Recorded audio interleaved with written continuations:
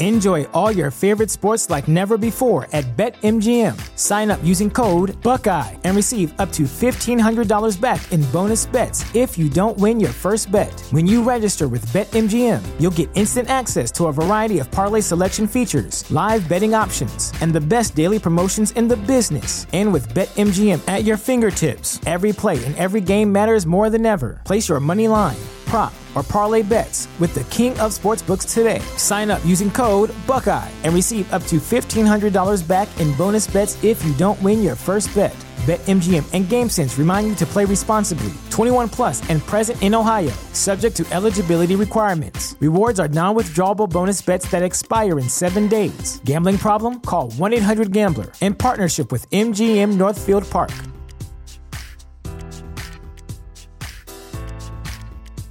Sick of being upsold at gyms? My guy, you're currently a base member? For $90 more, I can upgrade you to our Shred membership. For $130 more, you'll be a Swole member. And for just $300 more, you'll reach Sweat Platinum. At Planet Fitness, you'll get energy without the upsell. Never pushy, always free fitness training and equipment for every workout. It's fitness that fits your budget. Join Planet Fitness for just $1 down and $10 a month. Cancel anytime. Deal ends Friday, May 10th. See Home Club for details.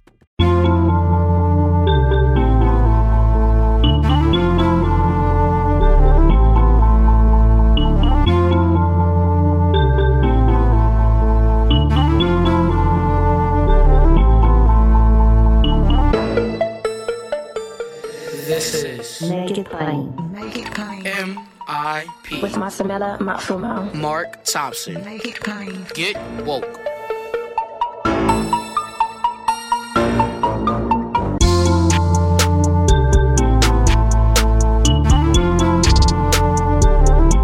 God bless you. Good morning. Get woke. Ladies and gentlemen, MIP is COVID free. Free meaning you don't need a subscription to hear MIP every day now for a limited time. While we endure this pandemic, we want to make it available to everyone. So wherever you get your podcasts, Apple Podcasts, Spotify, Google Podcasts, Stitcher, Pandora, MIP is COVID free and available to you and everyone without a subscription.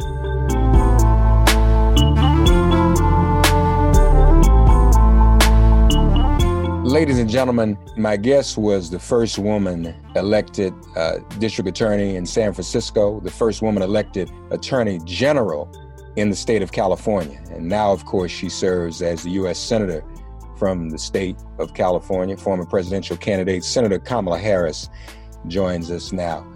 How are you, Senator, and how are you and your family members doing in this crisis? Thank you, Mark. It's great to be with you as always. And we are holding up.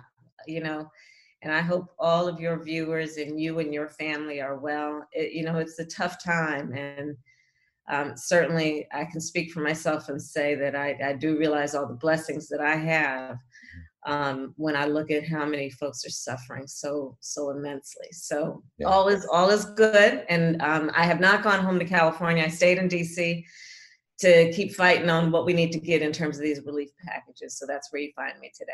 So the latest relief package is coming forward, but I think you've already indicated it's still not quite enough, is it? Listen, the last one, we call it COVID-3, the $2 trillion package. Every Democrat initially voted against it. We fought for some more relief and then reluctantly, I can speak for myself, reluctantly voted for it because it just needed to meet the moment in terms of the crisis at that time. Mm-hmm. But it was not enough. And so then this week, today, the House is voting. We fought for more because, of course, the small business money ran out within just over a week. There's still more that needs to be happening in terms of putting tests in communities. And so that's what happened in terms of this last vote. But it's not only not enough, it just does not meet the crisis adequately. And so I'm here fighting for what we hope will be in the next bill, and we're going to fight for it. And it's a range of things that include, we need to make sure that we not only have free testing, which we did fight for and get, but that there's going to be free treatment. I'm fighting to say that we need to make sure that the federal government is collecting data based on race. Because as we predicted, The disparities that have long existed in America, in particular for Black folks on economic issues, health issues, education issues, they've now just been put under a microscope around this pandemic, and those disparities are even greater. And so I'm saying, as many of my colleagues have joined, that we will demand that the federal government collect data based on race. Why? Because we need to know so there can be an accounting for the issue, but also so that we distribute resources based on need and that we can target those resources based on need. But also, I'll tell you, Mark, I'm focused not only what we need to do around testing and treatment, but looking ahead. I'm very concerned that at the point that there is a vaccine, it probably will not be in mass production. And so we also need to be putting down land of the path now to be prepared to fight, to make sure that all people have equal access to the vaccine, and not just those who have access to power or resources. Because once the vaccine hits the ground, once we have a vaccine, that's going to determine who can go back to work. It's going to determine a number of factors. And we don't want to have yet in this pandemic a second and third class citizenry who do not have access to power, access to wealth, and therefore reduced access or no access to what can actually save their lives and make them healthy. Yeah, that's very important. And I'm glad you mentioned that disproportionality when it comes to African Americans, and that's shameful. By the same token, if I'm not mistaken, you have introduced legislation to deal with the food crisis as well, correct? That's right. So look, we got folks standing in food lines at food banks for hours and hours. Your viewers, I'm sure, have seen parking lots full of cars waiting for hours to get food. As of today, 26 million people just in the last 5 weeks lost their jobs. Mm. And you'll remember me talking about this for the whole year I was running for president before the pandemic hit, which is almost half of American families cannot afford a $400 unexpected expense. Then you add on top of it 26 million people within 5 weeks losing their jobs. And people are struggling and are in many cases really food insecure and starving. Like, food insecure is a lovely word that policy people use. Folks are hungry and babies are hungry. Part of what I've been fighting for with many others is we need to extend SNAP benefits, because SNAP benefits, as we used to call food stamps, is about hungry children that need to be fed. We didn't get that in the last bill, and that's part of what we're fighting with the Republicans to get next. But food insecurity is a real issue. Another way that I'm looking at this is also among our college students. So my alma mater, Howard University, did a study where up to 70% of the students there, now this is a study from 2019, Mark, mm-hmm. Up to 70% of the students there were food insecure. Yeah. Right?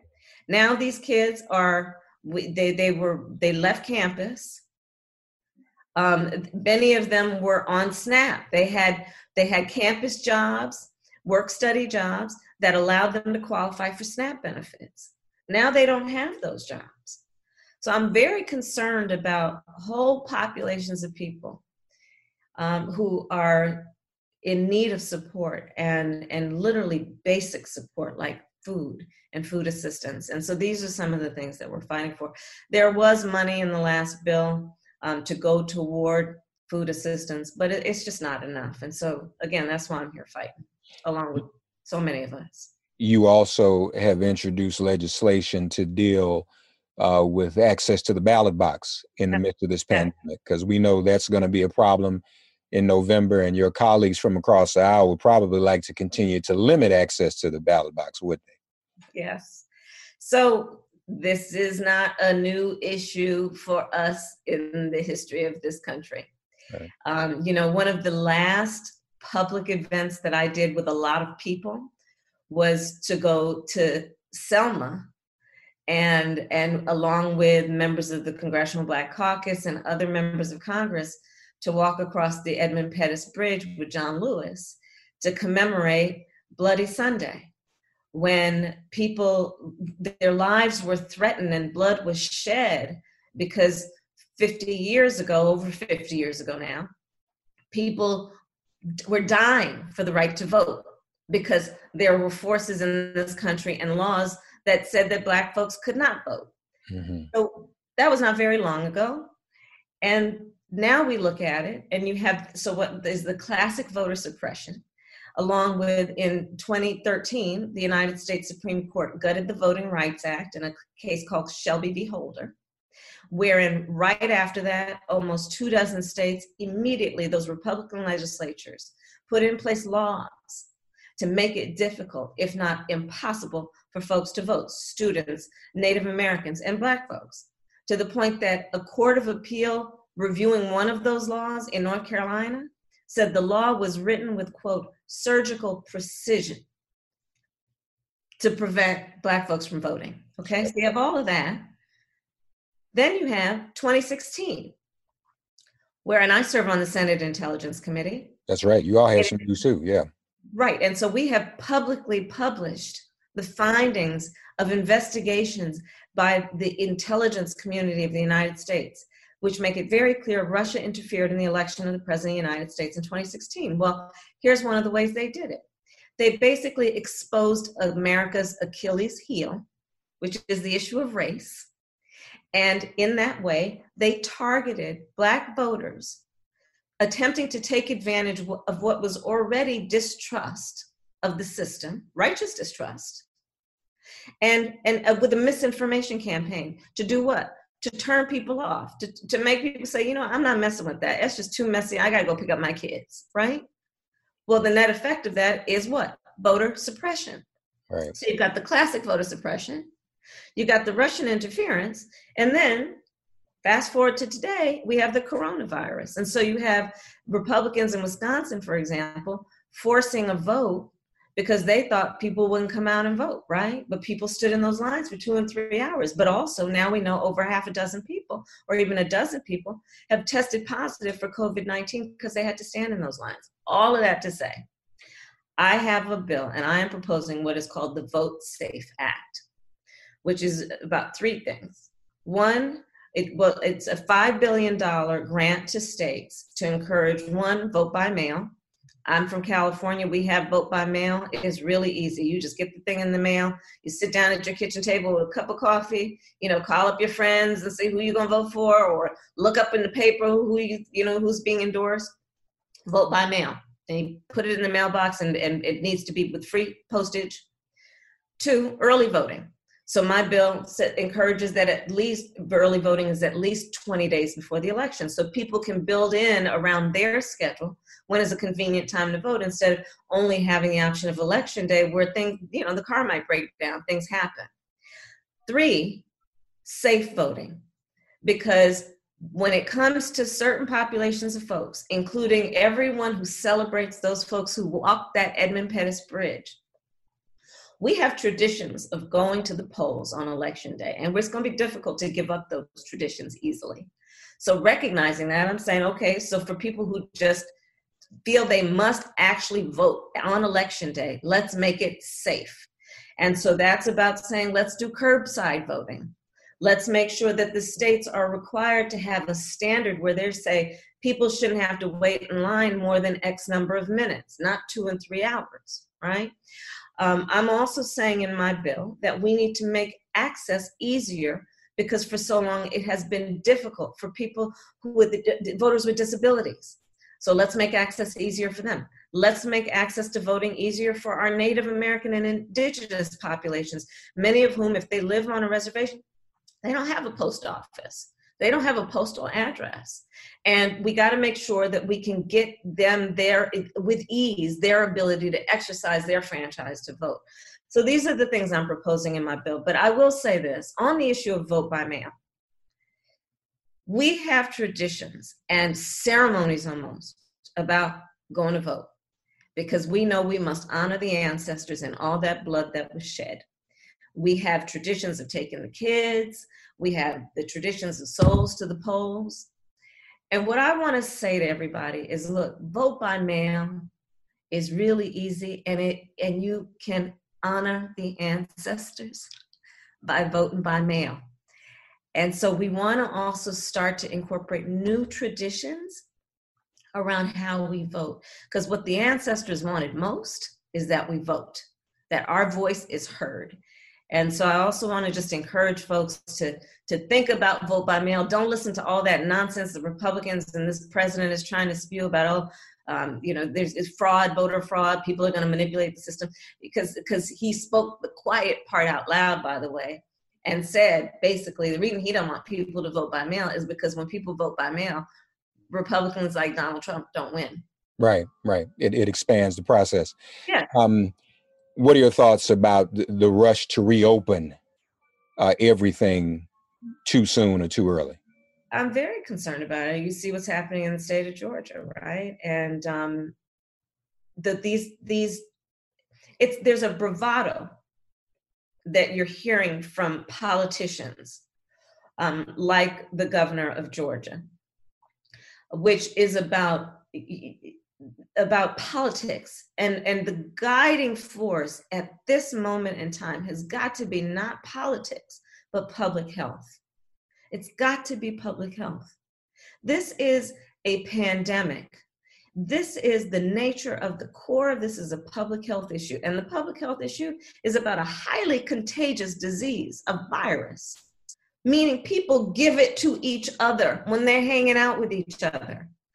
And it has resulted in an economic crisis. The cause is the public health crisis. The effect is the economic crisis, in addition to thousands of people dying every day in America from it. And we need to open back up the economy at some point. People got to be able to work and feed their children and pay the rent. But until we deal with the public health issue, we can't get to that place. And any reasonable, honest policymaker and elected person must speak truth even when people don't want to hear it. But that's, again, Mark, why I'm here and so many of us are fighting for these packages. I'm saying, for example, during this period of time, people who have credit cards are probably going to start buying food on those credit cards.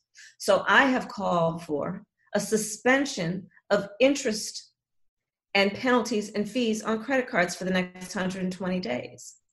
I'm saying people are going to be late paying their bills.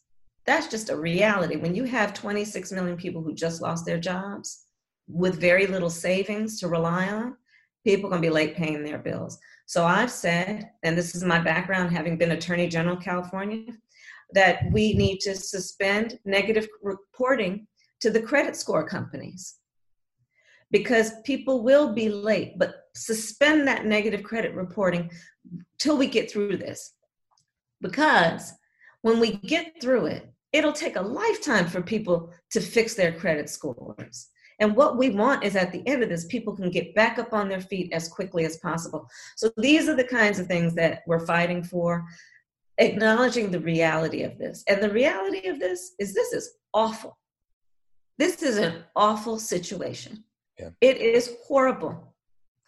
And it has highlighted what we all know is moments like this impact the least of these, who then deserve to have their government speak up for them, to recognize their right to dignity, to recognize their need to be lifted up in circumstance, in situation, and in spirit. And, this is the fight that we have right now, where there are others who want to go and save big corporations. We need to be saving those mom and pop businesses, those businesses with 20 or less employees, the barbershop, the beauty shop, the flower shop. And so this is what I'm focused on. Lastly, Senator, you know me, so you know what I have to ask you.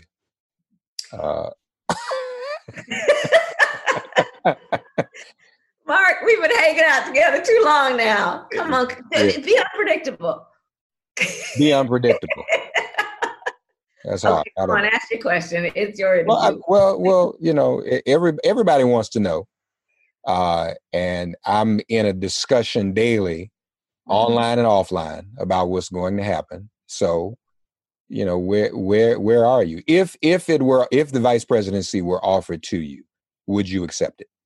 Okay, I can give you a much longer answer, but my short answer is let's cross that bridge when we get there, Mark. I mean, seriously, that's just where my head is. We are literally looking at a ticker tape every day. As of today, there are 48,300 people who have died from this thing.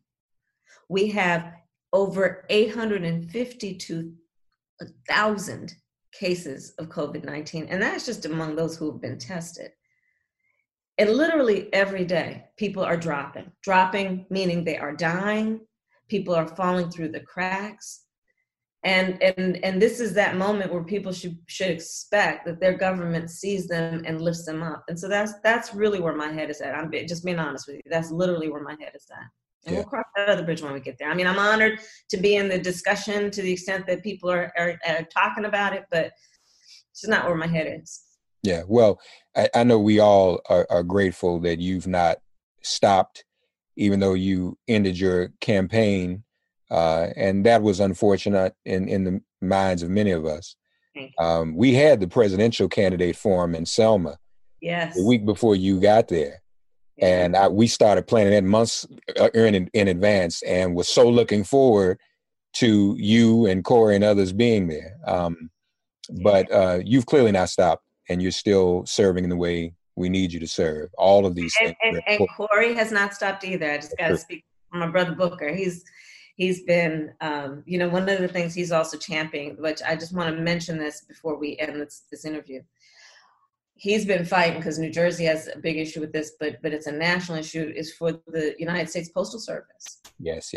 Because, the Trump administration is basically going to try and privatize. It's been part of their agenda for a while now, to privatize the Postal Service. Right. Why am I bringing this up? For a number of reasons. One, vote by mail. We need a public postal service, not a private postal service where the motivation is going to be profit, right?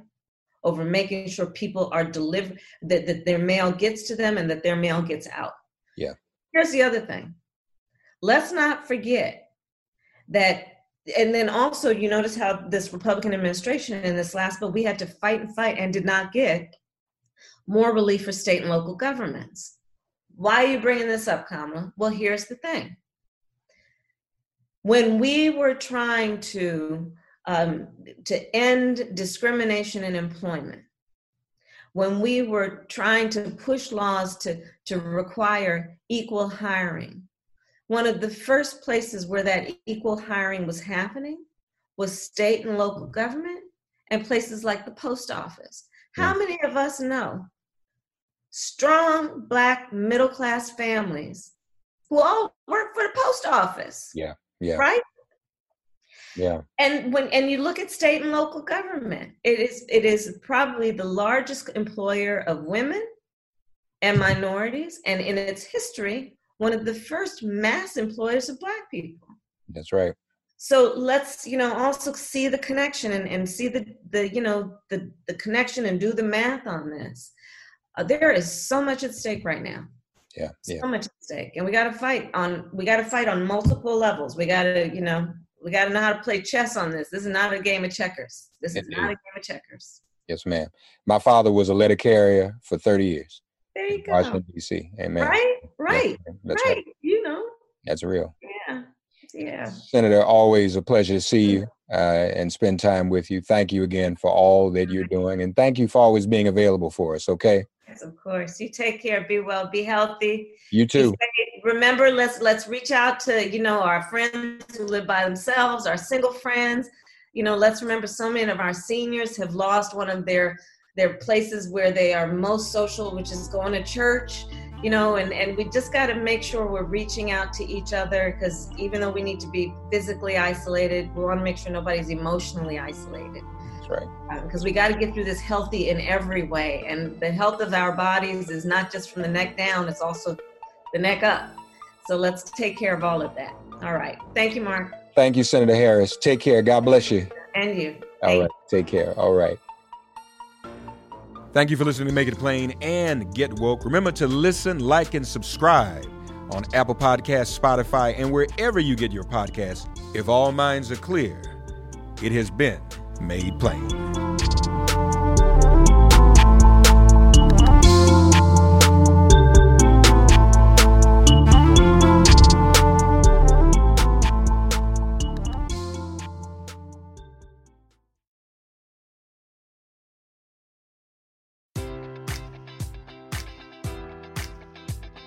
Enjoy all your favorite sports like never before at BetMGM. Sign up using code Buckeye and receive up to $1,500 back in bonus bets if you don't win your first bet. When you register with BetMGM, you'll get instant access to a variety of parlay selection features, live betting options, and the best daily promotions in the business. And with BetMGM at your fingertips, every play and every game matters more than ever. Place your money line, prop, or parlay bets with the king of sportsbooks today. Sign up using code Buckeye and receive up to $1,500 back in bonus bets if you don't win your first bet.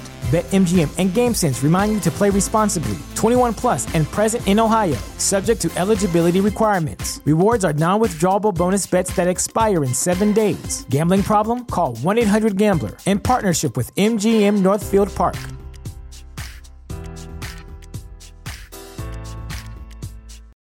For the ones who work hard to ensure their crew can always go the extra mile, and the ones who get in early so everyone can go home on time, there's Grainger, offering professional-grade supplies backed by product experts so you can quickly and easily find what you need.